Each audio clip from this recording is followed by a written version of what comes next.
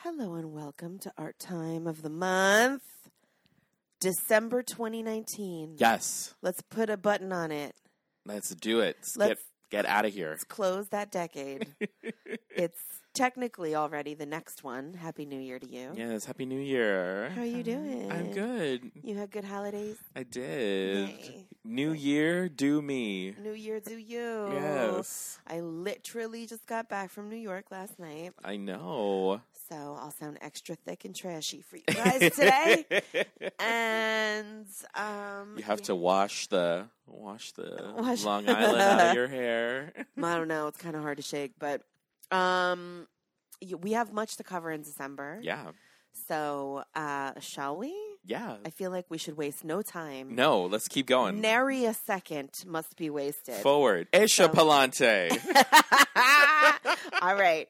So we are getting into December of 2019. We finished the year with a bang. We're talking about the Kennedy Center Honors first. They honored Earth, Wind, and Fire, Sally Field, Linda Ronstadt, Sesame Street, and Michael Tilson Thomas. So we're going to talk about that whole ceremony that went down. We're going to discuss the marvelous Mrs. Maisel, live in front of a studio audience, Black Mitzvah. Black Mitzvah. You. Some trailers came out this month. In the Heights trailer. Eddie Murphy hosted SNL. Oh, my God. With Lizzo. That was insane. We're going to talk about our New Year's Eve programming. And then we'll get into some movies that we saw this month, namely Bombshell. Yep. Uncut Gems, Marriage Story, I Saw Frozen 2. We'll talk about Cats. Yeah. I feel like we should hate watch Cats together. I think that's something we should. We'll talk about it. But we'll talk I about it, think but I think that we should. Yeah. We'll talk about Little Women. We'll talk about A Star War. Yes. And I'll talk to you a little bit about the theater that I saw in New York and what I saw on a plane. On a plane. So, friends, here we go. Let's do this. Let's do it. The Kennedy Center Honors. For those of you loyal sevens, you know that this is some of my favorite programming of the entire year because it is the night that the United States government shuts down to honor the arts. It doesn't shut down, but it pauses. Yeah, it pauses. It pauses and stops to honor arts in our country. If Wendy had her way, the entire government would shut down and honor the arts per John F. Kennedy's wishes. And the cool thing about the Kennedy Center is that the Kennedy Center is not JFK's tribute. It is his memorial. Like, the building itself is not the memorial. The art that lives on those three stages and the grounds of the Kennedy Center is the living tribute to JFK, which is just the fucking best. Yeah. It is the best. I love that shit. It was one of the highlights of my trip to D.C. and it's one of my favorite buildings in the world. And mainly because I was like, Wendy. Wendy lives in these walls. Wendy's in the walls. Wendy's behind me. Can you hear him? Can you hear the voice of Jack? Yes. Echoing out from time? Yes. Yes, you can. Okay, so the honors you watched? No. You didn't? I did not watch. Really? I did not watch. I mean, I did not watch live. I saw clips, but, I did not watch. Okay. I watched live. Uh-huh. It was late. And I nodded off a little bit, but I then went back and saw some clips. Okay. I'm going to just go ahead and make a blanket statement. Oh, no. Here we go. I was underwhelmed this year. Yeah. In years past, the Kennedy Center Honors is bananas emotional. It is exciting. It makes you care about people, artists that you didn't know about before. And this year, the only artist that I wasn't familiar with was Michael Tilson Thomas. And I thought they actually did a really great job with his tribute. But the Sally Field tribute was boring as fuck. Yeah. The Sesame Street tribute, they could have done so much more. Okay. The one tribute that I was kind of obsessed with was Linda Ronstadt's. Because Carrie Underwood opened and tore the fucking house down with When Will I Be Loved. And who else? Trisha Yearwood, is that right? That sounds right. Who's the Garth Brooks' wife? It's Trisha Yearwood. Yeah, that's her. So she opened with some of Linda Ronstadt's songs and hits and all that. Mm-hmm. And it was really, really great to see her be honored, especially because this year her documentary had come out as well, The Sound of My Voice. And the breadth of her career is really insane. I'll talk a little bit more about that later when I talk about her documentary. But her tribute, I felt like, opened the ceremony and did it justice. It was really, really great. Mm-hmm. Then I believe they moved into Sally Field. And all they had was, like, people talking about her. They did, like, a few little, like, Morgan Freeman narrated clips. Like, montages. But that was it. Right? I know. They missed an opportunity there because Sally Field's son, Sam Greisman, is, like, an insta-gay with thousands and thousands of followers. Like, they really should have turned it out. They should have turned it out. And I feel like sometimes it's hard to honor actors who are only actors with like a straight body of work. But they always find some way to kind of honor either their charitable service or through some kind of music or song connected with their movies or their art. And Sally Field just got a bunch of people on stage just talking about her. Tom Hanks had a kind of cute moment where he came out and he was like, "Hi, Mama," you know, and that was kind of a sweet little Forrest Gump tribute. But there was so much more I felt like they could have done. And what they kept doing that pissed me off was they kept focusing on the flying nun, which was like the bullshit of her career that she had to kind of overcome to then move into serious work. Yeah.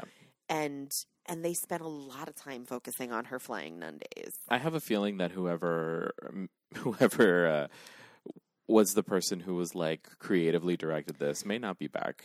I don't know, but I just feel like I felt like whoever put together the Sally Field package did not have much reverence for her work or know a lot of her work. Yeah, because it felt really apparent. It felt like they kind of just threw that together. They were probably just like, "Did you know she was a flying nun?" Yeah. Oh, cool. So let's throw all the clips of that in there, and like a tiny little clip of Norma Rae. Yeah, exactly. Like, the fuck, y'all? There was nothing about her television work in there. Like, Maura Tierney came out and talked a little bit about her work on ER, but there was nothing about her work on that show Brothers and Sisters. Yeah, there was nothing about Brothers and Sisters, Nothing, and she won Emmys for that. Yeah, that was a groundbreaking show. It was, and really, there's so much more to her body of work that was really overlooked. Pissed me the fuck off. Not cool. The biggest thing, though, that really, really bothered me was what they did with Sesame Street. Or what they didn't do with Sesame Street. Because the stuff that they did do was okay. It was all right. Big Bird had a fun moment in the audience where he was trying to sit on Tom Hanks' lap. And it was this cute little, like, I'm looking for thanks.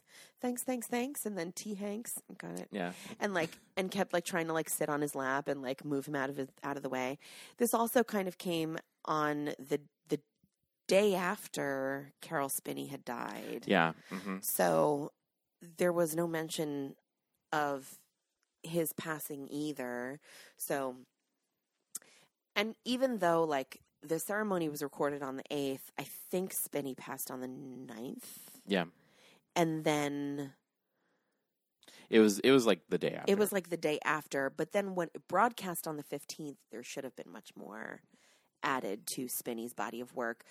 That was a producing error. Like, producers really should have highlighted him in that package because for 50 years he was a seminal voice in that program. Like, that was poor producing. So I was pissed about that. Then, in terms of Joan Gans Cooney and Dr. Lloyd Morissette, who were the two people who got the ribbons, who were being honored in the booth, for like the founding of the show. There should have been more about them as the founders of this program and the empire that they built and how incredibly groundbreaking that was, because television was not meant to be an educational tool before them. Yeah. They were the ones who created that, who started that idea that television could teach. And they did it because inner city kids were entering into preschool at a disadvantage, because inner city kids were starting kindergarten without the benefit of preschool. So they wanted to give inner city kids access to numbers and letters so that when they entered kindergarten, they were entering on an even playing field. That alone was groundbreaking. Like, nobody, and there should have been so much more kind of just honoring that, just the idea of what they did for an entire generation of education, let alone edutainment, you know? Yeah. So what they really did was they kind of like, you know, had a few celebrities on who like did a thing with a Muppet or two, blah, blah, blah. They should have highlighted, and if I had produced the Kennedy Center Honors, I'm just saying, wink, wink, nod, nod. Listen up, listen up. Listen up and take notes, okay? They should have gone through the entire body of Sesame Street music. Oh, yeah, that would have been amazing. It would have been incredible. They should have done it with like full orchestra. They should have done it with like video montage of like every song sung with the composers of that, because the composers are just as important as Joan Gans Cooney and Lloyd Morissette. They should have honored Henson, Spinney, and Oz. Those three like barely got a mention in the video packaging. Again, I just felt like the packaging, whoever produced this, kind of didn't have the reverence for these artists that I wanted them to have. And it bothered me deeply, Josephine. Deeply. I can tell. I'm super heated about it. Really bad. I remember you were like, did you watch I Have Thoughts? And I'm like, oh. I know. Ooh, I had thoughts. I was really underwhelmed, and I was expecting to not be. I was expecting to be like really, really invested in this year, and I wasn't. It was a platform, you know, it's a platform on network television, right? Because it's a platform to say thank you to something that was very important for a lot of people that they completely missed out. Yeah. So yeah, I just feel like there were so many missed opportunities with the Kennedy Center Honors this year. Michael Tilson Thomas, they honored all of the musicians that he had worked with, and they had this beautiful orchestra. Audra McDonald sang; she did wonderful. Always, obviously, and then Earth, Wind, and Fire had like a good jam band session at the end, you know. But you must, as one does. But I just felt like Sally Field and Sesame Street got shafted a little bit. And I also felt like they could have done more with Linda. They could have done more with Linda Ronstadt, too. Yeah. Yeah.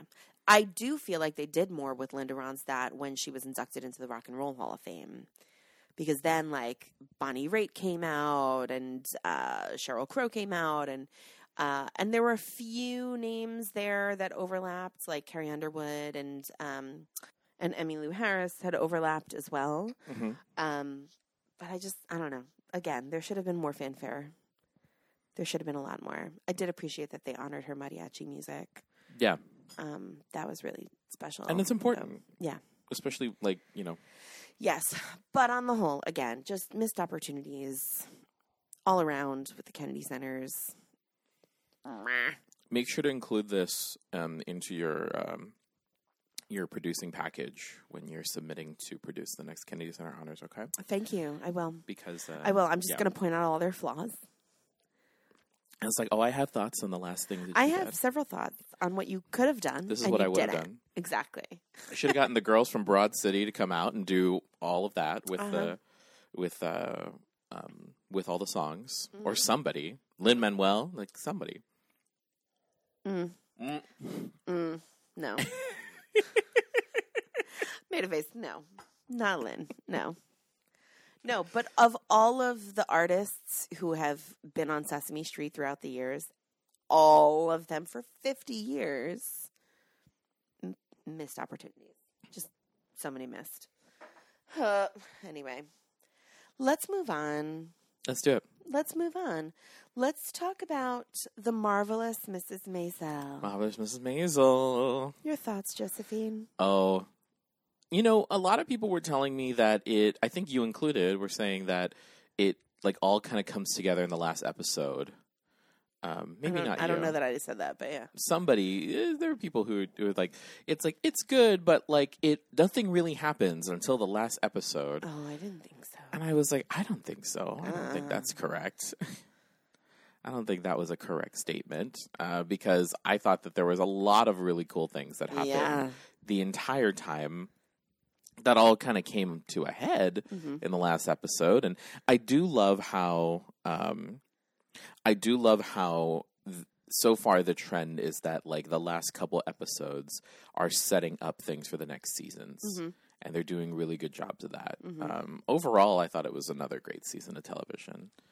Yeah. I heard a little bit more aside from, I heard a little bit more from people about like the still kind of whitewashed writing of Amy Sherman Palladino, and that like with the storyline of Shy Baldwin, there should have been much more controversial. There should have been much more in that plot than about the times and segregation, and there should have been more of that built into that storyline. And they touched on it a very, very little bit because the show is about Midge Maisel and not Shy Baldwin. So I understand that piece of it, but it's an interesting lens to look through. Yeah, she gets a rap for that though. A lot. Yeah. I thought they had some really great cameos that were a lot of fun. Wanda Sykes at the very end, like that was inspired. Yeah. Really good. Carrie Elways, who was oh yeah. Yeah, and everything with Jane Lynch was just like, wow, they were really they gave her went there with it. They gave her a lot to do because of her Emmy or whatever. I did, it was all of that was really great. Yeah. Any fun moments for you? Carrie Elways, is that how you say it? That's how I've always heard. I always thought it was Yules. Carrie Yules. I've always heard it pronounced Elways. Huh. Either way, he's Wesley, and there you go. He's Princess Bride Wesley. Got it. Highlighted moments for me, again, the Shy Baldwin. I think the relationship between Midge and Shy, like their friendship was really powerful. I kind of loved the moments that they had together. On the boat? The night that she spent on the pseudo date. With Lenny Bruce? Yes. That was so hot. That was so hot. Wasn't here for it. Really? Why are you shake of heading at me? I didn't like that. Why? I didn't like it because it was complete fan service. Like, yeah, they have the chemistry, but the thing... It would have been if they did it. I still thought that the whole thing was just like, okay, this is a little gratuitous, how much time they're spending in this like, first of all, that club, like, I want that to be a real place, and I want to go there. But, you know, everything with Lenny Bruce and how he was, like, pursuing her in that way, and historically, yes, he did get his divorce, so it's like, you know, okay, he's this free guy. But I just thought it was unnecessary. And that's one thing, like, I just didn't, I was like, they better not. And then I was here for every second of that. I was like, if they do, if they don't, I'm here for all of it. I don't care. Lenny Bruce is so fucking hot. Do it. Yeah. I don't give a shit. True. Hot. I don't know how I feel about, I don't know how I feel Joel and the Chinese gambling den. Not at all. Joel's plot lines were real weak this season. I felt anytime Joel was on the screen, I was like, I was like, why? And then I felt like all of a sudden he's dating this woman, and like that connection wasn't real clear for me. Like when that happened, like all of a sudden they danced together to a jukebox, and in the next episode they're dating. And so I felt like we jumped there. So like kudos to Joel, get that interracial relationship going, solid, love it. But also like, when did that happen? And also Joel is just boring. Yeah. I felt like we're trying. I don't care about Archie and Imogene. I don't care about them at all. No. Like, just no more Archie and Imogene. Like, do the kids even exist in that scene? At all? We don't. You know, no. I the one thing I did say that I just, like, could not get enough of was... the parents? Yes. Yes. Moish and Cheryl in their house in Queens. Oh, my God. Are houses like that in Queens? Yes. Like, where in Queens? all over. Okay. Queens is suburban. Okay. Queens is pretty suburban. Then it was, it's gotten It was like, it looked like Connecticut. Like, a lot of Queens, a lot of Brooklyn looks like that too. okay. Yeah, it's pretty suburban. Okay. Yeah. I am not of Nova York, so I'm letting you know. Yes, it is. I was just Queens is a part of Long Island. It's oh, it's there. Yeah, but I mean, it's it's also part of the city. It's one of the 5 boroughs, so it's also like urban, but a lot of it is very like residential neighborhoody. I don't know how I feel about the Rose backstory of her being like from obscene wealth, like all of that stuff where she went to Oklahoma. Oh, it was very early on. But yes, yeah. I forgot about that. That was a powerful moment. Also, a fun Gilmore Girls crossover. With her brother, right? Yeah, the one who's the head of the family. Yep. Yeah, it's an interesting plot line because it was necessary. I kind of loved seeing where she was from. I never saw her as like a country Oaksy girl, so that was kind of interesting. Well, she educated at the Sorbonne and all that. Yeah, so yeah, but I loved seeing her have her big feminist moment where she like grabbed the painting and was like, "Women aren't welcome here. Fuck this."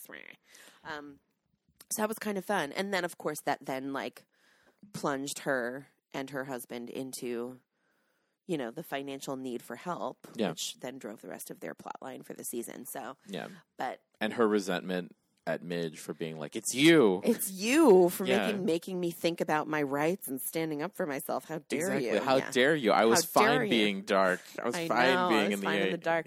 How dare I get woke? How dare I? I love it. I love it so much. Yeah, it was really great. It'll be interesting to see what happens next. But like, I do love this. I do love how like it's her that gets herself into these situations. That's it. And I mean, without giving too much away, listeners, the complete joy of seeing Midge have the season ending with like this triumph at the Apollo, but knowing that she's like digging her grave as she's doing it is like, oh, you're saying so much. You're saying too much. Oh, you're going to get fired. Oh.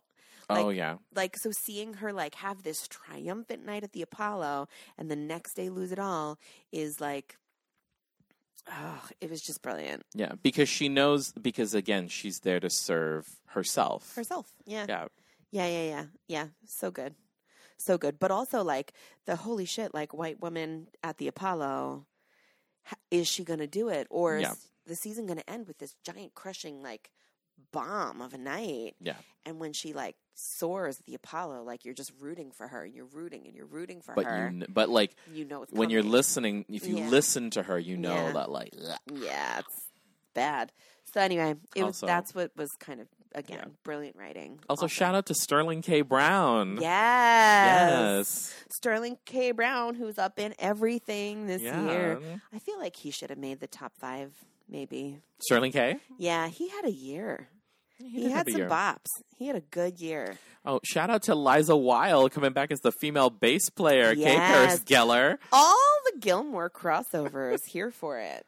All of it. Love it. All right, let's move on. I want to talk a little bit about live in front of a studio audience. Okay. This was one of my top 5s of 2019. If you listened, Sevens, to our year in review recap, I thought that this was one of the most like genius things that happened on television this year. Was Jimmy Kimmel paired with Norman Lear to recreate vintage television of 40 years ago. So they recreated an episode of All in the Family, and then this time they did an episode of Good Times. And not a single word was changed in the episode, and they're incredibly timely and topical. So the episode of All in the Family dealt with war and draft dodging and not agreeing with our government politics and how Archie deals with that. And like, it was just so timely and relevant. And again, they deal with kind of some pretty racist language that they got away with in the 70s and that they can't do today on today's television. So No. they honored what the script was. They kept the language intact. They bleeped the words that, you know, are no longer appropriate to say on television. And they did it. But God, like, such killer performances. Woody Harrelson and Marissa Tomei as Archie and Edith are fucking gold. They're just the best. No one else can do that. Yeah. Ever again. Ever. Cuts of Good Times. Tiffany Haddish was on it. It was really great. Also, Jay Farrow played JJ with Dynamite. And we haven't seen Jay Farrow in a minute since he left SNL. Yeah. Or was fired from SNL. Um, Left SNL. Kind of questionable exit from SNL. I feel like every time someone leaves SNL, they are being asked to leave. Yeah, it's like a questionable exit, unless you're someone who's being honored and like a Kristen Wiig exit out where everyone dances with you. Yeah. But it was like that was really great too, especially because Jay Farrow was such a like honored impressionist, and he was like there was no one else in his seasons that could do what he was doing, and then he was just gone. So, so it was good to see him again, kind of in that spot. Jamie Foxx's daughter was on it. Okay. And then that episode was the episode about supporting old politicians who aren't getting anything done and the loyalty to neighborhood politics, or young, fresh, new voices. Do we vote for someone new? Are we excited about a new politician? And there we saw Jamal Jerome from When They See Us. And so that was kind of, you know, it was just, it's so timely and it's so brilliant to just pluck a script from 1970 and be like, this is still going to work today in 2020. Exactly, because history repeats itself and art repeats itself. And do we repeat it or do we honor it, you know? Yeah. And that's, I think, kind of the genius of what this live in front of a studio audience has done. Yeah, there's still lessons to be learned. Yeah. And also the fact that Norman Lear is, you know, 1,000,000 years old and he's still there and he's like loving this and he's in his glory is like, it's just the loveliest thing to see. It's so fun to see him honored like that and to see everybody just coming through to support his body of work like that. It's just really beautiful. It's fun. It's a fun night of television and I'm here for it. I'm there. Yeah. Talk to me about Black Mitzvah. Oh, Black Mitzvah. Barbara Streisand congratulated Tiffany Haddish on her bar mitzvah. So Tiffany Haddish, when that got released, Tiffany Haddish did have her bar mitzvah. She sure did.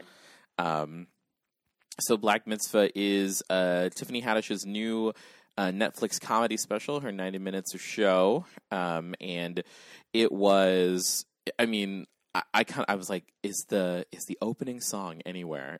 Is the opening song of Tiffany Haddish doing a mashup of Hava Nagila and L'Chaim anywhere online? But yeah, so she basically did this, you know, new material, new 90 minutes. And just right off the bat, I think the most interesting thing that she talked about was what happened on her New Year's Eve show. And it's really interesting because she is now this like larger than life media personality.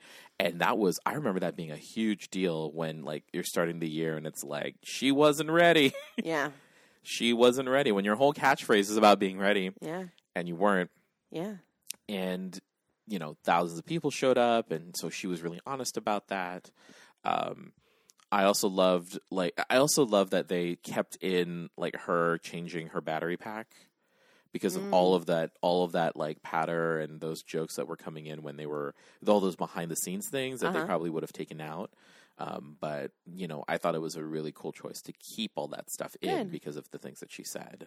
Cool. And she had some really good moments. She talked about, I was really concerned that it was just going to be a lot of repeats of things that she did in her last Black Unicorn, but it wasn't. Like this one was definitely like played on like, you know me, you've read the book, you've seen the special, so these are the things that are true about me, but you know, these are the other things that are what's happening right now, and still capturing the like she's like this Hollywood outsider sort of still, because of she's like talking to Oprah and talking to, you know, Tina Knowles Lawson about Beyonce and all of this and all these things, and how she's still painting herself as someone who she's still kind of on the B list. Exactly. Yeah. Yeah. And it was really good. I wanted more about her father, though. Like, I feel like if you're going to call the whole thing your Black Mitzvah and talking about how your father is this, like, Eritrean Jew, like, I didn't get a lot of that. And there wasn't enough Jew for you? There wasn't enough Jew for me. There can always be more Jew. Always. And I wanted more of that. And what's interesting is that I think it was the same day or the next day, Netflix also released another comedy special called Ronnie Chang, Asian Comedian Takes America. And I was just like, we're living in a really great time for stand-up comedy with Netflix and the Netflix special, because they're giving these 90-minute spots to people who would have had to work for another 10 years to get something on Comedy Central, if that. Yeah. So that was really interesting to see, like, to have, like, Black Mitzvah, and then, like, shortly after that have Ronnie Chang, and then shortly after that have Michelle Wolf back again. So it was, I really enjoy what Netflix is doing with these specials, and I want them to continue doing it more. Cool. And I really hope that they extend the love of 90 minutes to other people. That's great. And that was also, like, one of your top fives of 2019. Yes, stand-up comedy. Yeah. Yeah. So, cool. I'm glad you have your finger on the pulse of that for us. Yes. Huzzah. Would you like to talk about You? Yeah. Because I know nothing about this. Okay. So this is the Netflix original series. Well, initially when You season 1 came out, it came out on Lifetime as a weekly release show on Lifetime, and then it was very unceremoniously canceled by Lifetime right before the end of the first season. Always. And the things that are unceremoniously canceled are picked up by Netflix. And now it is like one of their more successful programs. Yeah. And I have to say that it really does show that, like, nobody is watching live television anymore. No one cares. Yeah. No one cares about that. They care about, like, having all of the crazy all at once. We don't want 20 episodes of something. I'll wait a whole year of nothing to have one solid weekend of binging. Yeah. Yeah. Exactly. And then you can go back and revisit it anytime you want. Yeah. So the point of the show You is that, and this is the very quick and dirty summary, is that a man has an unhealthy obsession with a woman, and then basically kind of stalks her. Cute, real cute. And that was season 1, and in season 2, he's running away from his past. And he was in New York, and now he ends up with a new name, new identity in Los Angeles. And the whole Los Angeles itself and LA culture, quote unquote, modern LA culture, is its own character in You, and it's almost worth it for his commentary on, like, certain things about, like, what it means to be a modern Angelino. But there's all this other craziness about it. And again, it's one of those situations where it's like, if you were someone who has experienced, like, sexual or relationship violence and or stalking, maybe this show is not for you, but like, it's interesting how they endear the audience to this main person who is awful, like, committing all sorts of crimes. But they endear us to him in a way that's just like, wow, he really could be any one of us. And then it also is it'll make you want to take away all your social media. That's all I'm going to say, is this show. So I definitely hope that it gets a season 3. I'm not sure. And don't get attached to any characters, because everyone's up for grabs. I'm going to go ahead and let you know that I'm not going to see that ever. No, don't. Because my time is already limited, and that doesn't sound like something I would enjoy. Yeah. So I'm not going to go see it. Yeah. Okay, so there. Well, do you accept that about me? I recommend you don't. Okay, word. Good, I'm glad. This is why I have you. You watch the shit that I will not watch. See, it's one of those shows where it's like, if you've already started, I will love to talk to you about it, but I am not out there, like, telling people they should watch it. Got it. On it. Or, very specific people I may be telling, but I'm not out there telling people I watch. Because it's not a guilty pleasure for me, because I definitely enjoy the writing and I enjoy the point of view and the voice of it, but I'm also super highly aware of all of the things that it could potentially bring up for people. And the fact that it's like, and the fact that it has like such this cult following in this like age of like a Me Too by people, by like young people, it's really fascinating. That sounds a scotch like 13 Reasons Why. Sort of, yes. It's kind of along that same vein where it's like this show really shouldn't be a thing. It shouldn't be a but thing. But it's a thing. Yeah. Yeah. Yeah, that's another thing that I will not watch, but kids were like really unhealthily obsessed with, and yeah, no. Yeah, you should, if they start talking about you, then, call someone. Call someone. Children shouldn't be watching you. Good to know. Good to know. Let's talk about In the Heights, the trailer. In the Heights. So this is going to be an important one in 2020. In the Heights, as we know, was Lin-Manuel Miranda's first original Broadway show. That was genius then, so everything he's come out with since, this is what made everyone pay attention to his work. And now they've finally, long awaited, got this movie made, because ultimately it was going to be produced by the Weinstein Company. And then it kind of moved around. It switched hands from producer to producers for a good couple of years. And now it's finally getting made. It finally got made. Yeah. And Anthony Ramos is playing Usnavi. And there's a pretty killer cast in place. And they've updated the script, it seems. Yeah. For modern day times. Yes, for today times. For the today times. I do enjoy a Jimmy Smith's appearance. Listen, Jimmy Smith can West Wing his ass all over my face. Yes. See, I was like, oh my God, I love Jimmy Smith's because he's the same guy who NYPD Blue. He was in Star Wars. Jimmy Smith. He was in Dexter. He was like, give me a Jimmy Smith's. I'm here for you, Mr. Smiths. Let's talk about it. Maybe we'll feature you on our Instagram page this He's in the trailer for like 5 seconds. Don't even care. Yeah. Don't even play. He plays Kevin. Yes. In the movie, and I'm here for it. Oh, I'm here for it. I'm going to create like a little Instagram graphic of like Wendy's face and Jimmy Smith's face, like in a heart. And it'll be us in love together. It'll be great. It'll be really good. It'll be really good.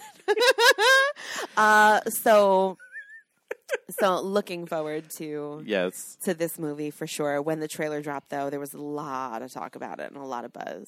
Yeah, everyone was like, "Ooh, okay." And then the trailer is really emotional. Yeah, the trailer's really emotional, and then people were just like they were like, "Ooh, who's Anthony Ramos?" And I'm like, "Guys, we don't be sleeping on Anthony Ramos. He's like a musician and all this other stuff." Anthony Ramos was one of the founding cast members of Hamilton. So yeah, and he played Usnavi. In a production. He played Usnavi when they brought In the Heights to the Kennedy Center. Yes, okay. They remounted it there. So he has some experience with the role, but he was not in the original production on Broadway.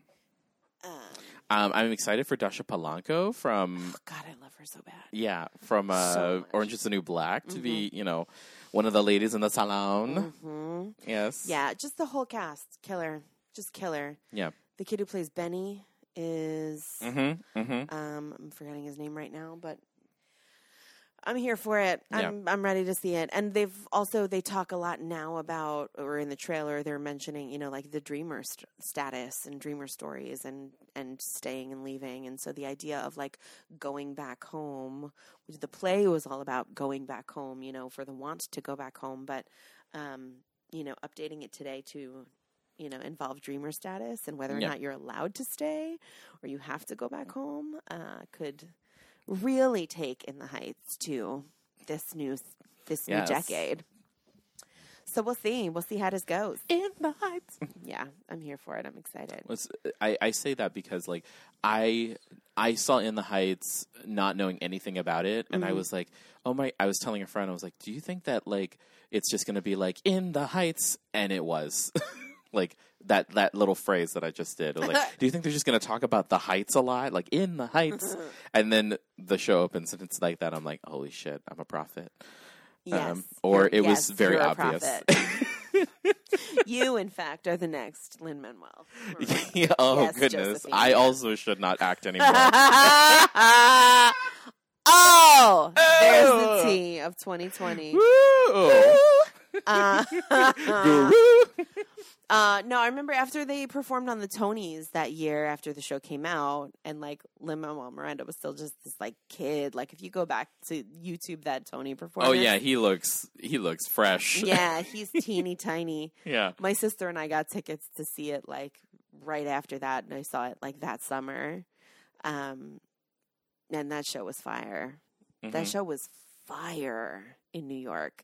And I remember seeing it and thinking this show won't travel well, like on tour, because I generally don't think that shows about New York do well outside of New York. And I don't think it toured super well.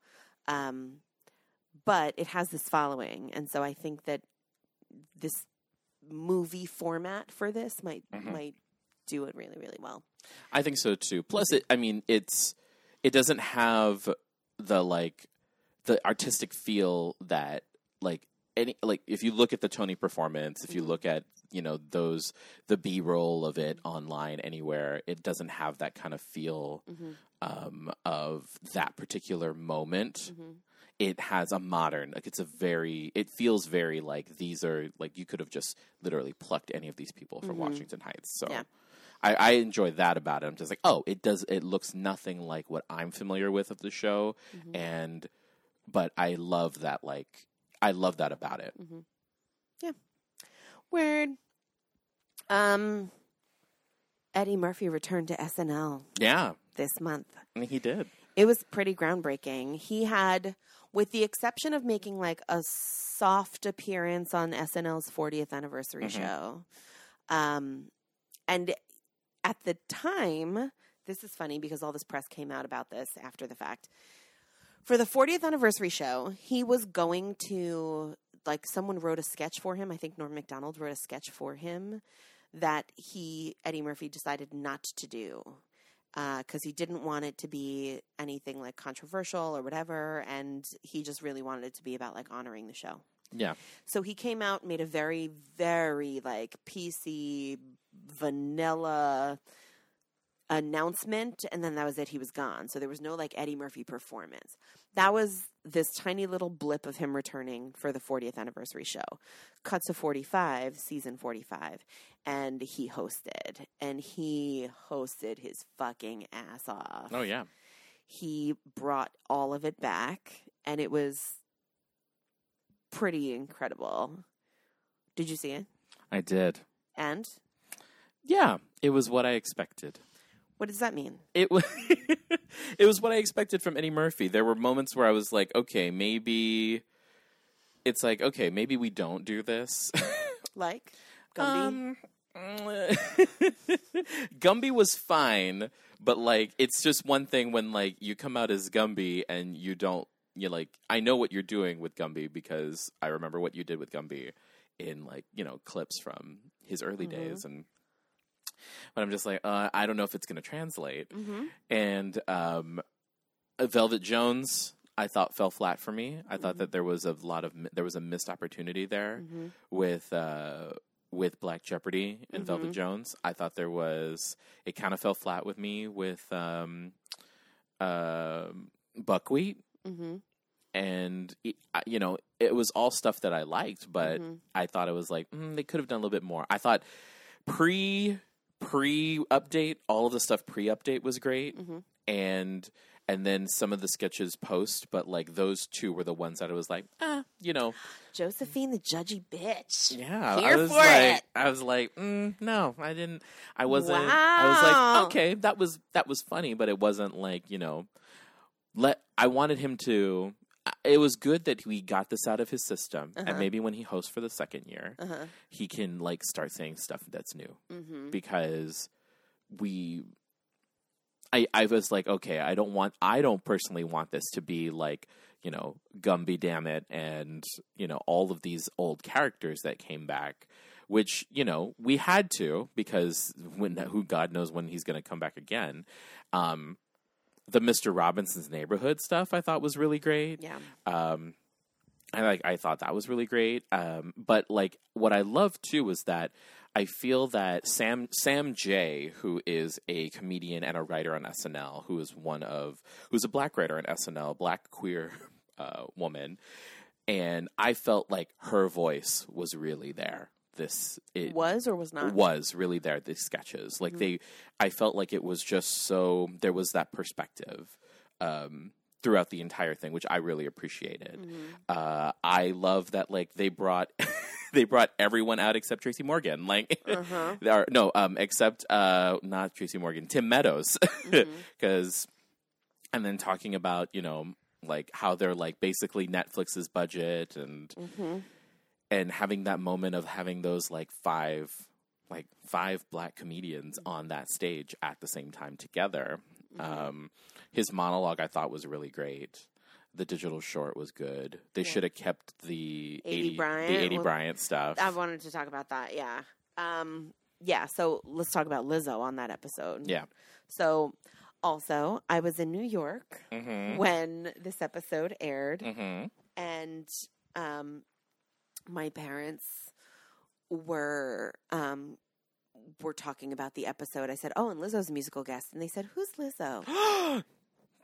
Exactly. Did you just clutch your pearls? You sure did. Well, I'm just in anticipation of what you probably showed them. Who is Lizzo? Yeah. And I did, in fact, clutch my pearls and said, "Who is Lizzo? The entertainer of the year? Who is Lizzo?" My God. Oh my gosh. So anyway, they watched. They now know who Lizzo is. Yes. Jesus, trying to kill me, these parents. And so I could just see, you know, Mike saying, "I'm 100% that bitch." Yeah. So in that, I wanted to see Lizzo incorporated into more of the episode, because like every now and then they throw a bone to the musical performers and they put them in a sketch or something, and I was waiting to see that. And then the next day, this brilliant digital short came out that didn't make the show. And everyone was like, the fuck? Like, the coolest things that SNL has been putting out have been the cutting room floor stuff. Yeah. That hasn't made it onto the episode, and that's the shit that's going viral. So 80 Bryant had this brilliant sketch with Lizzo.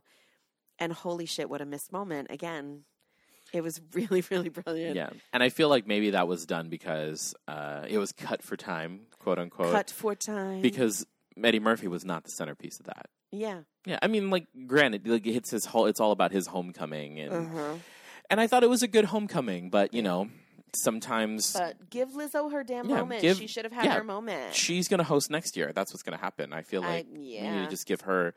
We need to get her another album, and we need to get her to host next year. Predictions by Josephine. Exactly. There you go. Yeah. And, you know, 80 Bryant has Shrill coming out next month, too. Oh, yeah. You best believe. Let's talk about New Year's Eve on CNN. With Andy and Anderson. Andy and Anderson. First of all, I learned that Andy Cohen is a big Grateful Dead fan. Did you know that? No. I didn't either. That kind of makes sense, though. I had no idea. He spends a lot of time with his shirt off. Like, I had no idea. No idea. He's a deadhead. I had no idea he was a deadhead. That's like finding out that, like, Anderson Cooper loves Jimmy Buffett. Like, he's a parrot head. Is that a thing? Is that real? No, I don't think so. I don't think so. No. But I don't think Gloria would allow it. I don't think so.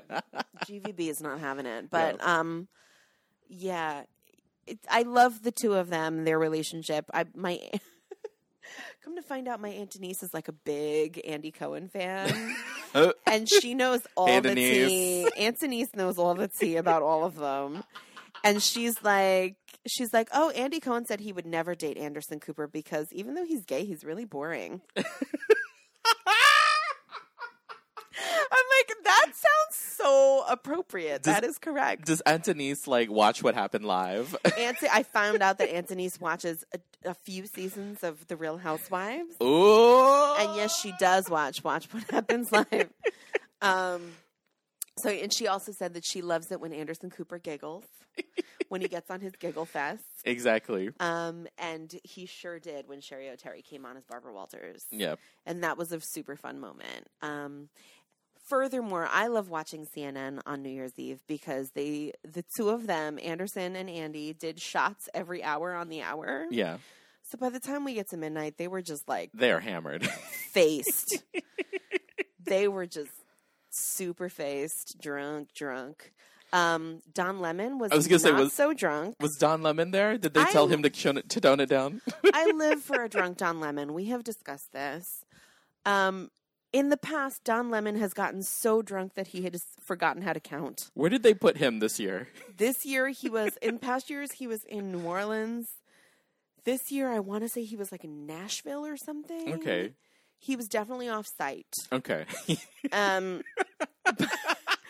I mean, in years past, Don Lemon has been so shit-faced drunk yeah.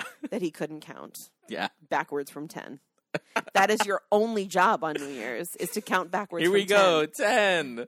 That's your only job 11. on New Year's. And he couldn't do it. So I live for drunk Don Lemon. Live. And he wasn't so drunk. I feel like Anderson was the drunk one this year. And it was fun. They had some good moments. They're the good ones to watch. I know Billy Porter on NBC was off-site in New Orleans with he was like with Ryan Seacrest in New York, and he was in New Orleans. So yeah, there were some good things going on New Year's Eve. Yeah, awesome. Kathy Griffin did get married. I heard on that. New Year's Eve. Yeah. So let's shout out shout out to Kathy. We know that Anderson was not invited. Yeah. Fuck that noise. Crazy. Yeah. Shall we move on to movies? Let's do it. Let's talk about the movies we saw in December. Okay. Now, I want to start by talking about Frozen 2. Into the unknown. Correct. Yes. Did you see it? No, but I heard a lot about how, why are they writing these high E? Why are they writing these high notes? Look at my face. I need you to look at my face right now. Looking, living, loving. Because they write those high E's because they work in Frozen. Yeah. That's why they write that shit. But do they work for Adina? They don't work for Adina live, but they work for Adina in the studio, sure. And I'm all here for Adina when she is an animated character and I don't have to see her interviewed live. Cool. Yeah. Frozen 2, I realized, came out at the end of November of 2019. But it's really a part of the December consciousness. I saw it in December of 2019. I actually saw it on my birthday. Oh. On my 40th birthday. You're welcome. Yeah. Into the unknown. You really resonated with that? No, I was just like, it was my birthday. I was teaching all day. I say teaching loosely in quotes. Yes. And I wasn't really doing much of anything on that day. It was later that weekend I was doing stuff. And I was like, I think I want to see a movie today. And so I saw Frozen on my birthday with some friends. And it was beautiful. It is visually so stunning. And I feel like, the whole world has seen it by now. If you're going to see Frozen, you will have seen it by now. Everyone was like, why do we need to make sequels and blah, blah, blah. It's like, well, the same argument could have been made for Toy Story 2, 3, and 4. Yeah. Those are brilliant. But Frozen 2 was gorgeous. Some of the most insane water animation I'd ever seen. The music is really strong, especially when the music from Frozen itself was so iconic. Strong. Yeah. You're like, can Bobby and Kristen one up that? And they do. It's really catchy. Kristoff has this amazing number that's filmed in the style of an 80s Chicago music video. It's brilliant. It's so good. There were just some really, really strong music. A lot of it was really emotional. Mm-hmm, It was Elsa searching for the root of her magic, and it was a lot of it was like hit me in feels. I felt my feelings. I love it. But it was good. Okay. And the music's really good. And if you see it for nothing else but for Kristoff's music video number, Okay. get there. Okay. Get there. All right. Bet on it. It's good. You watched Marriage Story. I did. And? I did watch Marriage Story. And? How do you feel about marriage? I do not like it after Marriage Story. I thought that on a trailer, like preview level, I thought that they did a really good job keeping everything that was in the trailers for Marriage Story just within the first 5 minutes of what's there, because the trailers that I've seen for Marriage Story end with them like in a therapist's room looking like, okay, it's not going well. And that's kind of where the whole film starts. And it was interesting because I felt that it was, I know it's like loosely based on like Noah Baumbach's experience. So I feel I don't know anything about this. So Marriage Story is basically the story of the unraveling of a marriage between Adam Driver and Scarlett Johansson. Yes. Adam Driver plays this young theater director who's... And she's an actress, right? And she's an actress. And she's basically... I did know that much. He's been directing her for years. And this is them. And right as his play is about to move to Broadway, they are starting their uncoupling. And she's moving back to Los Angeles. She's from to star in television. Got it. And they have kids? And they have a kid, yes. And so the whole time, there's some really great moments. Laura Dern and Ray Liotta as the lawyers are very great. It's just Laura Dern is great in everything. Laura Dern is amazing in everything, and like you have to give a shout out to like Ray Liotta as this like like very like grizzled divorce attorney. Everything is a battle. Don't give anything up. Lawyer, but like it really. I thought like half the movie is told from one perspective and half the movie is told from another perspective, but it's not directly from their perspectives. It's like you're going through as the audience, and like all of a sudden like, oh, you're experiencing mainly things through ScarJo, and then you're seeing things mainly through Adam Driver. And I feel like the people who I've talked to who have seen Marriage Story, I asked them, I'm like, who did you side with? Because I feel very much that like you can side with one person or the other, because I think they do a good job of splitting it down the middle. And like I was like, oh, I sided with her. Like I side with the ScarJo character a lot, because I can see where her perspective and her point of view, but at the same time, like Adam Driver, like he does a really masterful performance of just like being. And they've both been nominated for Golden Globes. Yes, and there is a scene which I will probably see this today. Oh yeah. Disclaimer. Yeah. Today begins my annual screener weekend. Yes. With our friend Julie of our Artist Spotting episodes. So Julie's coming down this weekend, and we're doing our whole weekend of screeners. And so I'm going to be probably reviewing that later today. Oh yeah. And there's the great scene of like where they have their big fight at the end, and it's interesting. Like it's also like there's some parts that are just super hilarious, and there are intricacies about like the divorce process, especially in California, that I did not know. That I'm like, I didn't need to know that. I really don't want to know that now. It's better living in ignorance. But yeah, I thought it was really great, and I think that ScarJo is really hitting it out of the park this year with her Jojo Rabbit performance, and then now Marriage Story, and Adam Driver as well. I mean, we'll talk about the other Adam Driver vehicle in a minute. But yeah, we will. We have to talk about cats. Now, neither of us... Do we? We have to. Neither of us have seen Cats. Should we watch it together this month, mayhap? I think we should. I mean, if you and I decide to hate watch Cats together, We'll have to do it like at a matinee for free, for as minimal money as possible. Yeah. But I feel like an episode alone, we could feel like an episode of content alone on that, right? I feel like that would happen. Yes. I have one friend who gave Cats a good review. Really? Yes. I also have a friend who gave Cats an okay review. Here's my thing with Cats. Yeah. If you know anything about the musical itself is insane. Oh, yeah. It's people dancing around dressed as cats in terrible makeup, or in, beautiful makeup, but and now they've been digitized and they look super creepy and weird. Exactly. Now they're mocapped and there's so, out of morbid curiosity, I kind of want to see it. Yes, and apparently we're when we do go see it, we're going to see the super edited version now. Well, so this is the thing. They released the movie, right?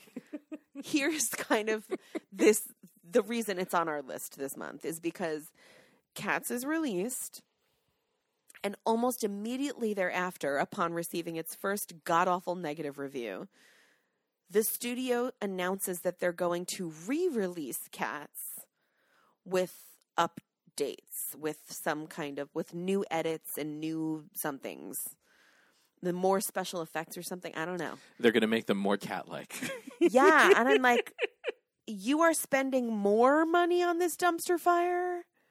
You're calling more attention to the fact that it wasn't ready the first time? You have a flaming pile of crap, and you're going to spend more money on it? There's apparently a scene with Idris Elba where you really want Idris Elba to put clothes on. I really want to see Jason Derulo's giant dong in his cat costume, though they've probably digitally edited it out. Exactly. But that's just they're going to release the original first release DVD special, whatever. They will. They totally will. Anyway, Instagram erased Jason Derulo's penis, and I am not here for that kind of censorship. Mm-hmm. So I really hope that Cats honored his genitalia and kept it in. And apparently, weeping, sobbing with J. Hud as Grisabella. Really? Apparently, people are really moved by it. It's apparently it's a very good performance.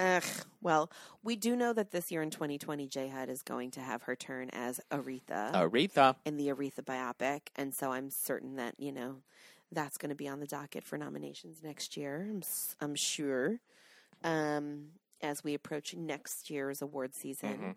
Mm-hmm. We should mention, as we're talking about movies, that the Golden Globes are tomorrow. Yeah.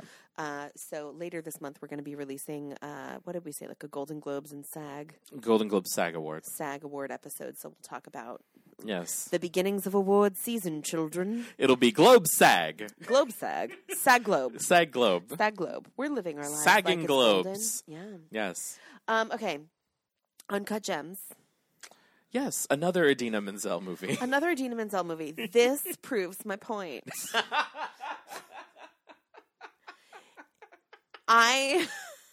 Here's the thing. I watched one interview that she gave with Adam Sandler, and I was like, yes. Yeah. Yeah. Here's the thing, though. In performance, she's good. She's good in this movie. I never need to hear her talk. I never need to hear her interviewed.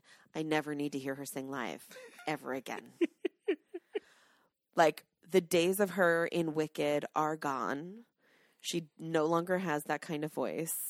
She has that voice for an animated feature wherein we don't have to see her singing anymore, and we can take the time to edit and post and re-record until it's right and all of that, right? But y'all, she was good in this movie. She was good. She had a very small part in this movie, but she plays Adam Sandler's wife, who she's trying to, the two of them are on the outs. And I want to talk about Adam Sandler in this movie, though. He is getting a lot of buzz for his performance in this. The movie itself was good, and I did not enjoy it. Okay. Much like Fight Club, right? Great movie. I did not enjoy it. Okay. Uncut Gems was a lot of screaming, a lot of F-bombs, a lot of like angry aggression. There was a lot of sportsing happening in this movie. Yes. A lot of it was he's about a gambler, basketball and gambling. Yeah. I didn't realize that. So much of this was about the hustle and gamble. And it was all that kind of like frantic high energy pace and go, go, go, go, go. That's all I'm going to say about it. Like, Adam Sandler, I don't think had any. I think I was more impressed with his turn in Punch Drunk Love. Mm-hmm. Like, right? That was Yep. yeah. I felt like that was very different for him, and that was really like quiet and emotional. And I feel like I've always known Adam Sandler to be like this loud, angry, screaming Jew, you know, and like that's what he was in this movie. But also, like, the stakes are really high throughout the entire movie. So it's that kind of So it energy moves like that a thriller. It moves like a thriller, absolutely. And, you know, like, for them kind of keeping that pace throughout is impressive. Yeah. My favorite Adam Sandler is a serious actor film is Spanglish. Really? Yes. Good to know. We do know that you love a rom-com. I do love a rom-com. I never saw Spanglish. Yes. I never Adam saw it. Sandler, because his, like, you know, his hair is just, like, really puffed out. And, you know, Yeah. I do love a Paz Vega. We do love Paz Vega. Idina Menzel, though, was really great in Uncut Gems. She had, you know, she's this Long Island wife, which, you know, she knows very well. Yeah. And, you know, she's just trying to, like, handle her kids and, like, the giant Jewish families and, like, having the giant meals and all that. Like, all of that is very, like, I recognize this. I honor this. I feel this. I know this intimately. So, I mean, all of that is kind of very, it's done really well and very authentically and really, like, she has this fun scene where she, like, all the girls in like her mother's bedroom or something are like laughing because she tried on her old bat mitzvah dress, and like she still fits into it, and so like that was kind of like a fun little thing. But yeah, I don't know. Uncut Gems is good. I see why it's getting recognition. I did not enjoy it. I I probably will see it just because I need to see what the big deal is with Sandler. Yeah. Yes. I'm not saying anything about plot, but I see Lakeith Stanfield is in it as well. Huh? Is Lakeith Stanfield in this? I thought I saw him in the trailer. Who's that? He was in Get Out. Yes. He was the guy who says get out. Yes. Yes. Yep. Yeah. There's a lot. Okay. Uncut Gems is a lot. You have to have like the energy to see it. Okay.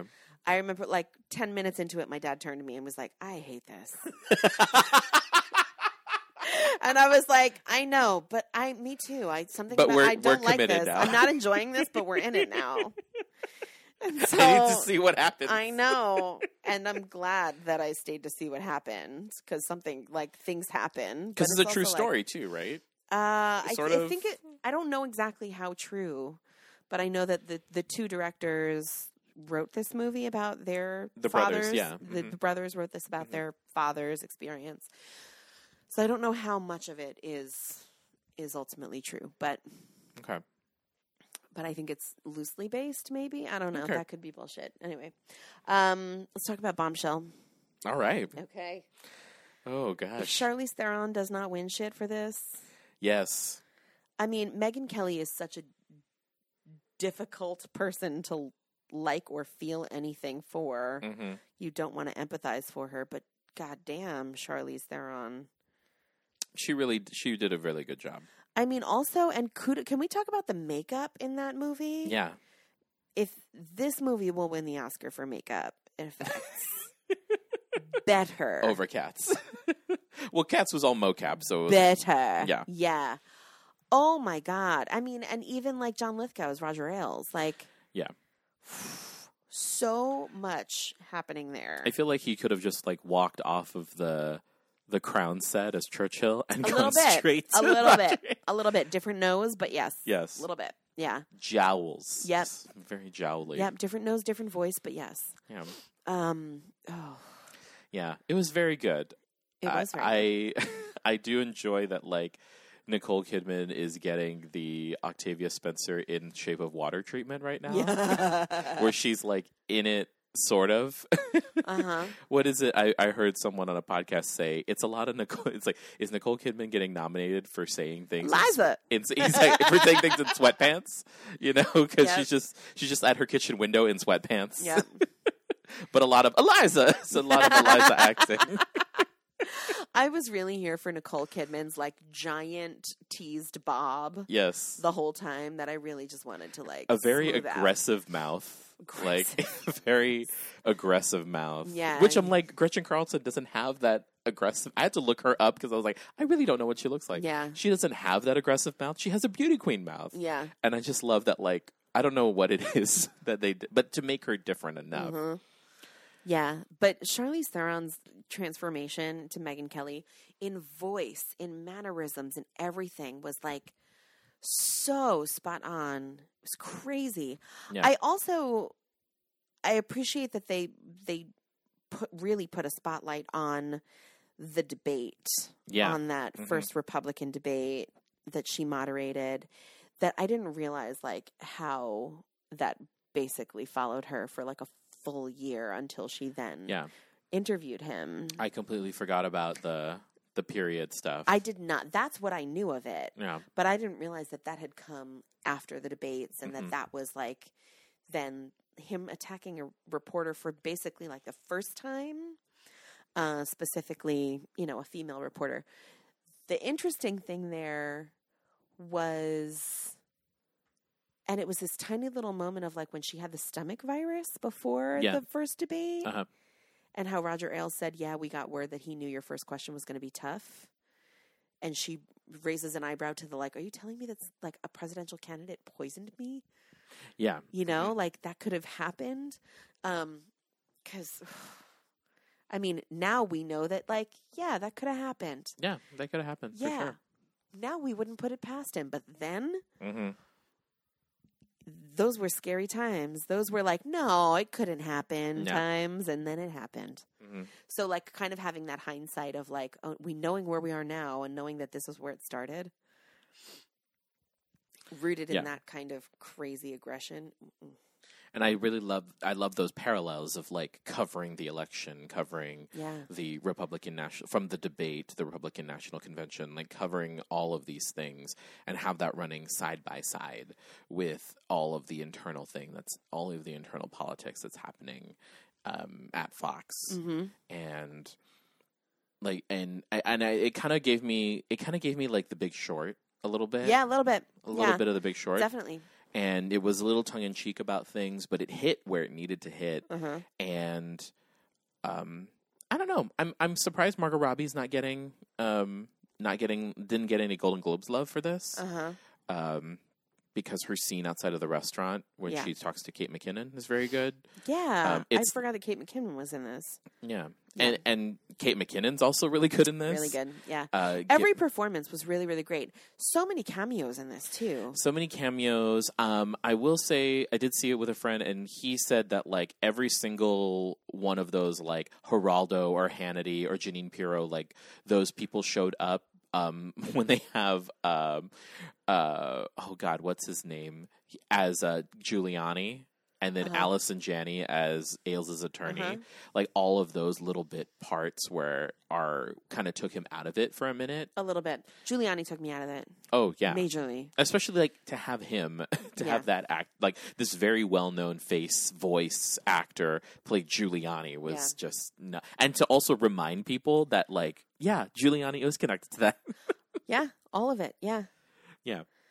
Giuliani's connected to everything. Ugh, all that bullshit. Yeah, the Murdoch stuff was all really great, but it's interesting because there are people who are like, I'm not going to see this because it is like a Fox thing, and I feel like it's important to see because I kind of had, full disclosure, I kind of had that attitude going into it. I was like, do I need to see a movie about Fox News? Do I want to feed the machine? And then I'm glad I saw it. Yeah. I think it's just like, you know, people do not deserve to be treated that way, no matter Period. where they are. Of course.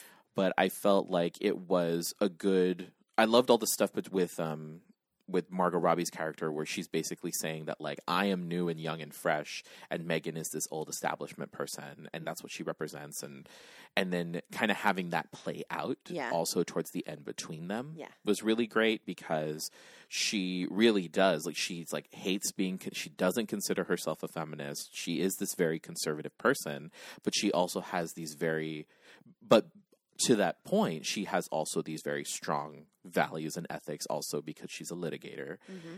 And so it's interesting to kind of see that progression and that movement. And I thought that was like, this was a good way to tell this story that, like, I think will reach people who will go see it because it's Fox News. Uh-huh. And I thought that was masterful in that sense. Yeah. So, yeah. Yeah. It was a really good movie. It was a really good movie. Somebody I spoke to said, like, I don't need to see a story about, like, white people being oppressed. And I'm like, true. Mm-hmm. And also, it's a story of taking down a giant. Yeah. A white giant who's at the top of an evil corporation, you know? Yeah. So, yeah, I mean, it was super whitewashed because it is Fox News. Yeah, and there exactly. You go, and that's kind of the whole point of it. But, yeah. Little Women has been getting some crazy good buzz. Yes. Go ahead, Greta Gerwig. Neither of us have seen it yet, but it's absolutely on my list. We're going to see it. Yes, apparently Timothée Chalamet was called the Prince of Twinks. Really? Yes. There was a reporter from Out Magazine was doing a junket and said to Timothée Chalamet, said, you know, how does it feel to be the straight Prince of Twinks? And straight Prince of Twinks. And apparently he is honored by that. Oh, is he? He's owning that title. He is owning it. I mean, yeah. I mean, he is the straight Prince of Twinks, but, you know. Own it. Do it. Good. On the list. All right. I'm excited to see that, though, truly. I'm really looking forward to it. Let's talk about a Star War. A Star War. Tell me about it. I will say this about Star Wars, and that'll be it. Mm-hmm. If you went into Star Wars looking for things to tear down, you were never going to like it. Okay. Everyone who I've talked to who is like a very hardcore fan loves it because they wrapped it up as best that they could, and they set things up for, like, you know, for us to be doing Star Wars stuff for till the end of time. Okay, so let me ask you this: this movie, Star Wars: Rise of Skywalker, yes, was episode 9. Episode 9. So this was like the button on it. This is the third in the third trilogy. Exactly. So there's like the 3 prequels. The 3 prequels, the 3 originals. And then these are the 3 posts. Boom, boom, boom. What were the 3 posts? I feel like I missed the 3 posts were Star Wars The Force Awakens, Star Wars The Last Jedi, Star Wars Rise of Skywalker. Okay. I have not seen those 3. No. Yes. In truth, have I told you my Star Wars story? Oh. I haven't? What is this? So I just assumed that this was like not that this was not in my wheelhouse. You would be correct. This is not in my wheelhouse. Here's why. My whole life I had never grown up seeing a Star War. Mm-hmm. And then episode 1 came out. Yes. Controversial. Exactly. Yes. I saw episode 1 in the movie theater because I was home for the holidays or something, and everybody was going to the movies that night. Mm-hmm. So I was like, okay, I'll see episode 1. Why not? So I saw episode 1, and then when the next movie came out, episode 2, I saw episode 2 in the theaters. And then I saw episode 3 in the theaters, and you are rolling your eyes at me, Josephine, like every other fucking Star Wars fan ever. But I was like, now it was like a point of contention with me. I was like, I'm going to see them in order. In the narrative episode order, in the narrative release, order. Yes. So I saw episode 1, 2, and 3. Then I borrowed the original 3 Star Wars from my friends or whatever, and I watched episode 4, 5, and 6, the original trilogy, and I have not seen the follow-ups. But everyone was like, "You're doing it wrong," and I was like, "Why am I doing it wrong? If I started with episode 1 and I ended with episode 6, how is that wrong? How is that wrong? Fight me, fight me. I don't give a fuck. Do I look like someone who cares about Star Wars? Fight me on it. No. I don't care." So I saw them in order, and there it is. So, and you have the same reaction that every other person I've talked to about this does.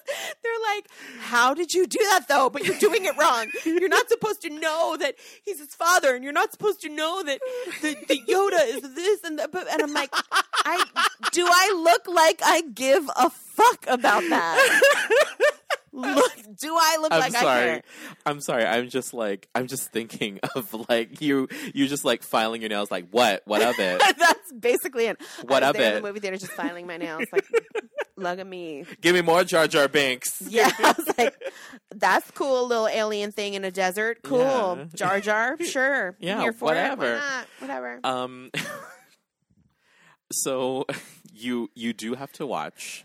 Okay. So I will see episode now 7, 8, and 9. 7, 8, and 9. Aren't a few of them on Netflix? 7 and 8 are now on Disney Plus, I think. Okay. I'll get a password from a person. Exactly. And then 9 is in the theaters right now. I will say, like, they do a really good job buttoning it up. I just think that it's so fascinating that, like, in the same month that I watched Adam Driver do Marriage Story, I also watched him play the villain in Star Wars and, like, do stuff with, like, a lightsaber. I thought that was hilarious.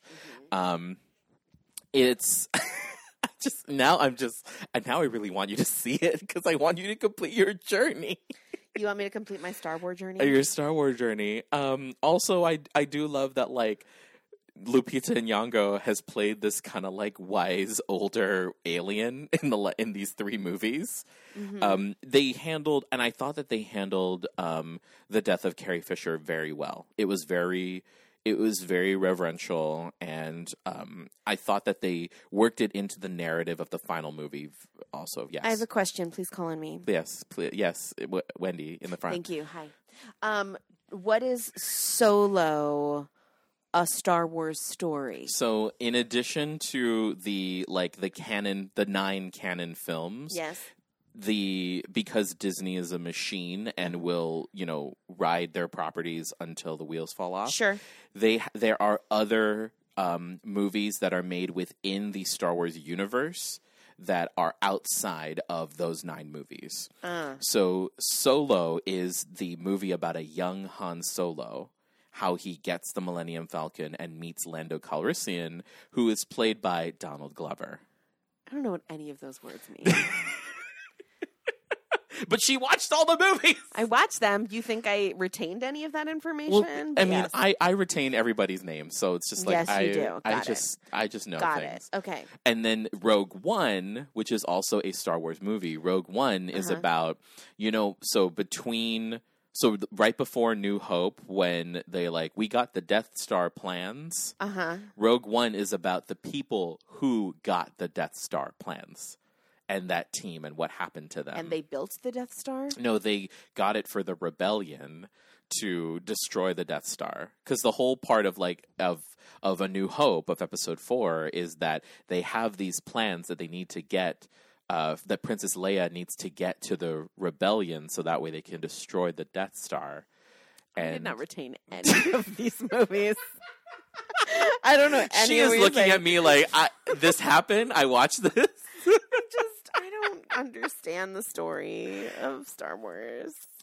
I need to revisit the story. For me, I'm more concerned with read the Wikipedia. I almost look at Star Wars like I do the House of Windsor and the royal family.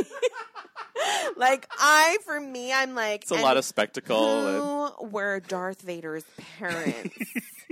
And who now married who? And then Luke and Leia had a moment where they made out, but they're brother and sister, and that's what? And I feel it's all and very... Philip is cousins with Elizabeth. Very royal family incestuous. And he was a prince of Greece, but... Again, fight me. Tell me Star Wars is not the royal family. Yeah. Oh, well, I mean, when you put it that way. So... Am I wrong? No, Fight you're me. not wrong. Fight me. Your homework is to watch I've given you homework. Your homework is to watch. Can that be homework for the year, though? Yeah, for the first quarter. How about that? Give me a good long runway of time for I will that. give you the first. I'll give you the year. Then. Okay. This is your independent study project is to finish Star Wars. My independent study, thanks. It's going to be a pass-fail class. Yes. Okay. I might fail that class. But yeah, the people whose opinions I care about of this film, I've already talked to them, and they're like already in line to see it a third time. Good. So I think that it's great, and there's a whole backstory of like how J.J. Abrams was involved with Force Awakens, but wasn't involved in Last Jedi, and so people are, there's who directed this one? J.J. Abrams. Okay. So they brought him back. Got it. Because Rian Johnson, who directed Knives Out, he did Last Jedi, and it was very tonally different from the other two. Last Jedi was the second one. Yeah, it was 8. Got yes. it. Okay. And like, there's all this shade being thrown, or there's all this like stuff that's being said about like one of the characters Rose, who is this Asian woman, Kelly Marie Tran, who is from San Diego, who did like who like was on stage at Pow Pack to get her acting start. Like she had a very pronounced storyline in The Last Jedi, and then she was like. It was almost like an afterthought in Skywalker. So it's interesting that people are receiving ire about that, but I also think like there are other stories that are going to be told, probably on Disney Plus. So yeah, and this film is also like these 3 films also very much tie in all of the extra stuff from the Star Wars universe, like the TV shows and the animated series and all these other things. So if you're like a fan of those things, you will really like the last episode because it does kind of tie in those bits and pieces. That's all I'll say. You don't have time for that. That's not a part of your independent study. I'm not okay. I'll talk to you about it when I've completed that homework. If and when I complete that homework. I cannot wait. But now you know my Star Wars story. There you go. All right. I want to talk a little bit about the shows that I saw in New York. Okay. I saw Oklahoma. Yeah. Uh-huh. And then I saw Slave Play. Yeah. Which you also saw. Which I did see, yes. And then I saw Freestyle Love Supreme. Now, I want to talk just super briefly about all of these because we'll maybe revisit this when we do our Tony episode later. Yeah. In June. And so just real quick, Oklahoma, I think, was groundbreaking. It's already had its Tony season. Ali Stroker famously won the first Tony, won by a disabled actor, a differently abled actor, or the first Tony in a wheelchair. Yeah. And I will say this. I had my, an eyebrow raise about that win and was she winning for the right reasons? Was she winning because she had this spotlight on her as the first differently abled actor nominee? I will say that she was magic on that stage. Like, I have not seen somebody play dumb so intelligently, and I say dumb in air quotes, like a Miss Adelaide. Yeah. I have not seen that kind of trope character played so intelligently since Faith Prince did Adelaide in Guys and Dolls. It was smart. She is crystal clear. Her voice is amazing, and you can't take your eyes off of her when she's on stage because she's magnetic. She just gave such a brilliant performance, and it was such a well-deserved Tony, and I am totally ate crow when I saw her perform. I was hands down, so deserved, beautiful. The brilliance of that show, brilliance, and James unfairly and unjustly bullied me into going to see it, and I'm so glad that he did. But he's like, no, Wendy, you have to see it. You have to go see it. And I'm like, I've seen Oklahoma a million times with a 20-minute ballet and with this and that and whatever. Oh my God. This production of Oklahoma flips the whole thing on its side, and they do it because they make you care about Judd. The second they turn Judd into someone who is bullied, all of a sudden the audience cares for him. And that is something I had never seen done. And the whole show, and they do it so brilliantly with like visuals and graphics, and the lighting in that show like goes to complete blackouts, and it's incredible. Like the sensory experience of that show was really phenomenal. There were so many standout performances in that. And it was such a really, like everything that happens at Circle and Square is so ensemble driven because it's such an intimate space. And it was just so good. It was Oklahoma like I had never seen it before. The ballet was done by one African-American androgynous woman, shaved head, modern dancer who came out in a sequin dress that said "Dream, Baby, Dream." And she tore the floor up for like 20 minutes. And for 20 minutes, you could not take your eyes off of her. She was like phenomenal and sexual and angry and aggressive and so powerful. And it was the Dream Ballet like I'd never seen it done. Like the whole show was just, it was so phenomenal. That show is going to be touring. That production's going to be touring. Awesome. So again, if you can see it in your city, see it. Do it. Please see it. Please see it. I had my doubts. I was like, it's Oklahoma. It's another Rodgers and Hammerstein musical. And I'm here for Rodgers and Hammerstein. I'm a Sound of Music purist. But this show, this production. Okay. I bought a shirt. She bought merch. I bought a shirt. It was that good. Give me that merch. It was that good. I also saw Alvin Ailey perform The Complete Revelations, which was phenomenal. And I'm really looking forward to now when I go home kind of incorporating more ballet, more dance, more modern dance, more opera, into the rotation of instead of just seeing like the commercialized Broadway shows. I saw Slave Play. Yeah. Slave Play. I've had so many people have seen Slave Play and then like not been able to say anything to me about it because how do you talk about a show like that? Yeah. Without having like a 4-hour conversation about it. I know that the conversations around that play have really angered some people. The conversations around that play have taught people some things. They have enlightened some people. I had a really interesting conversation with my mom after I saw that show because she really wanted to know what it was about. And then I had to explain a lot of it to her in ways that were generationally. I think there are things that just generationally our parents don't always understand or grasp about interracial relationships and just race relationships in general. And so I'm really glad I got that ticket. I'm really pissed that my ticket was $39. I feel like I should have paid $100 to see that show. Yeah. You know? Yeah. Would you agree? You saw this show too. I would agree. I would agree. I feel like it's one of those shows where it's like there are people who like more people need to see it because I want more people to have that experience because it's saying things in a very specific way that I don't think people like.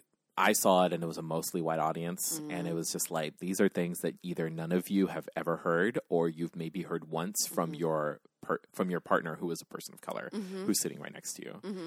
And yeah, I would agree. Like everyone needs to see it and we'll see how it shakes out in the Tony season, but yeah.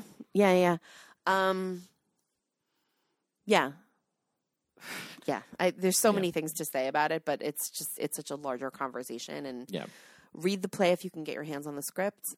Talk to people who've seen it. It's worth those conversations. That show is doing the work. Yeah, you know. And it's.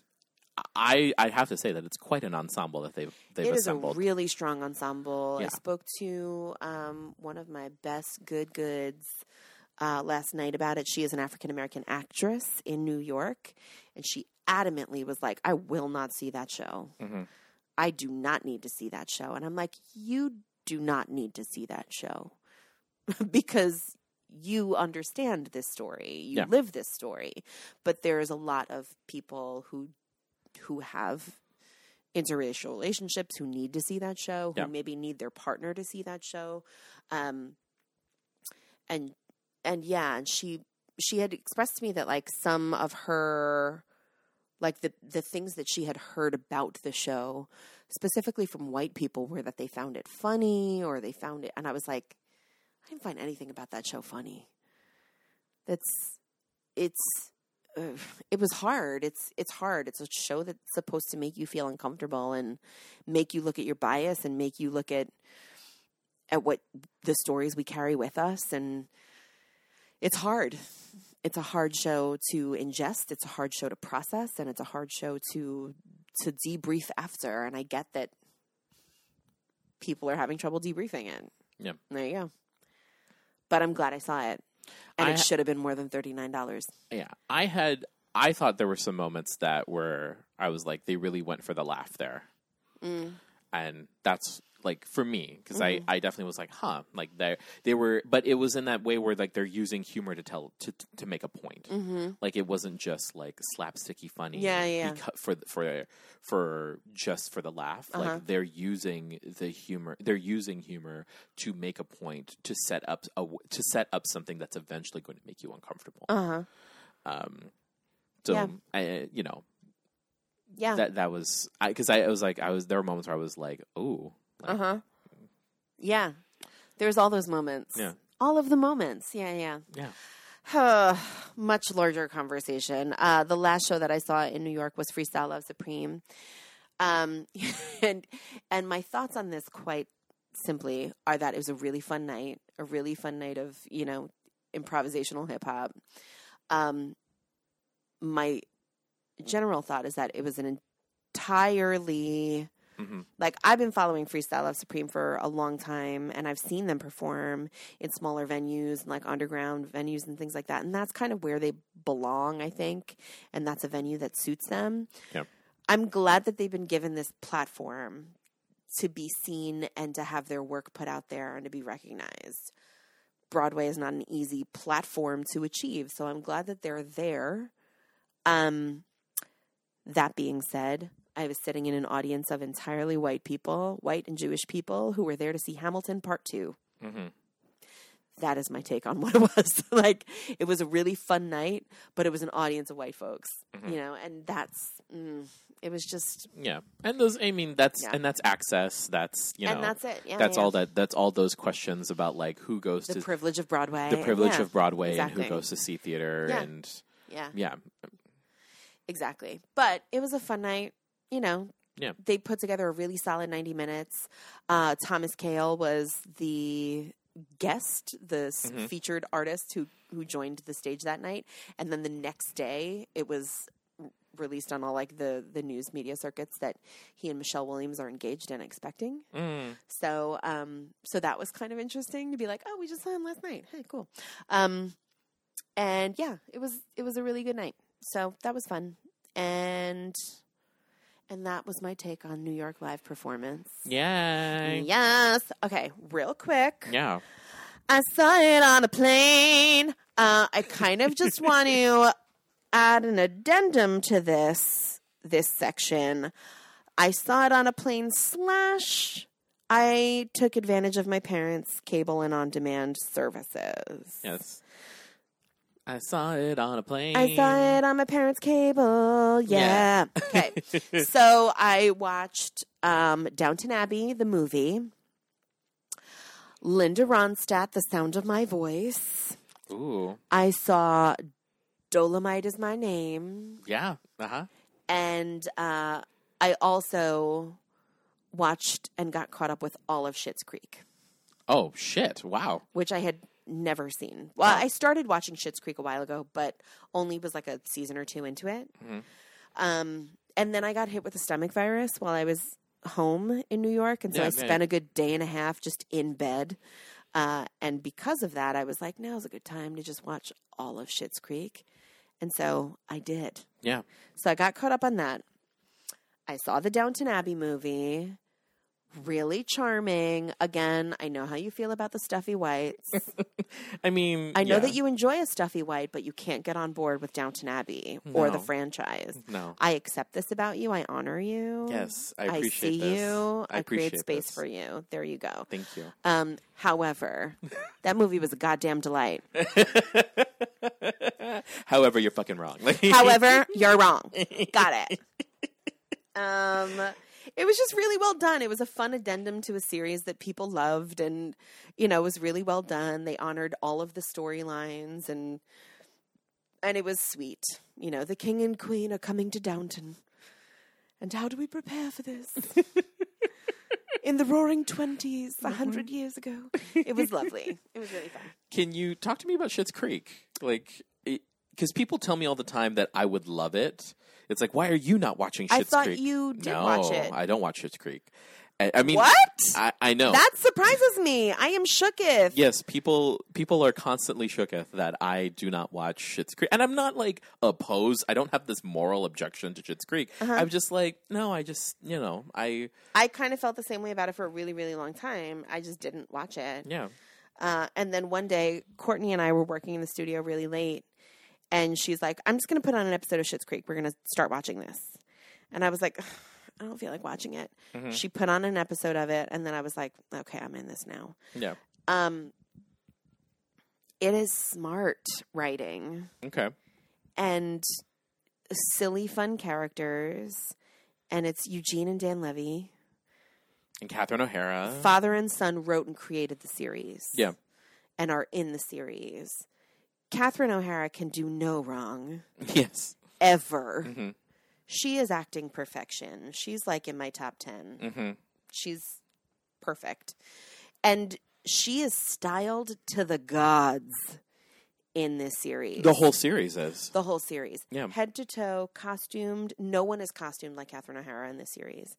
Her wigs, her makeup, her costumes to filth.